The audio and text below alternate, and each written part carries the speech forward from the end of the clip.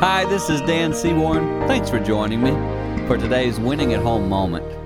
I have discovered that sometimes when my wife Jane is saying things to me, I don't hear what she's trying to say. In other words, she finishes a sentence and I go down a different road than she was planning on or even wanting to talk about. That's not productive. And so often she'll try to stop me, but hey, I'm already down my road, baby. And I want to say that sometimes in marriage and family life, we need to be more patient with each other. If I'm misunderstanding something Jane's saying from the beginning, maybe I need to listen again.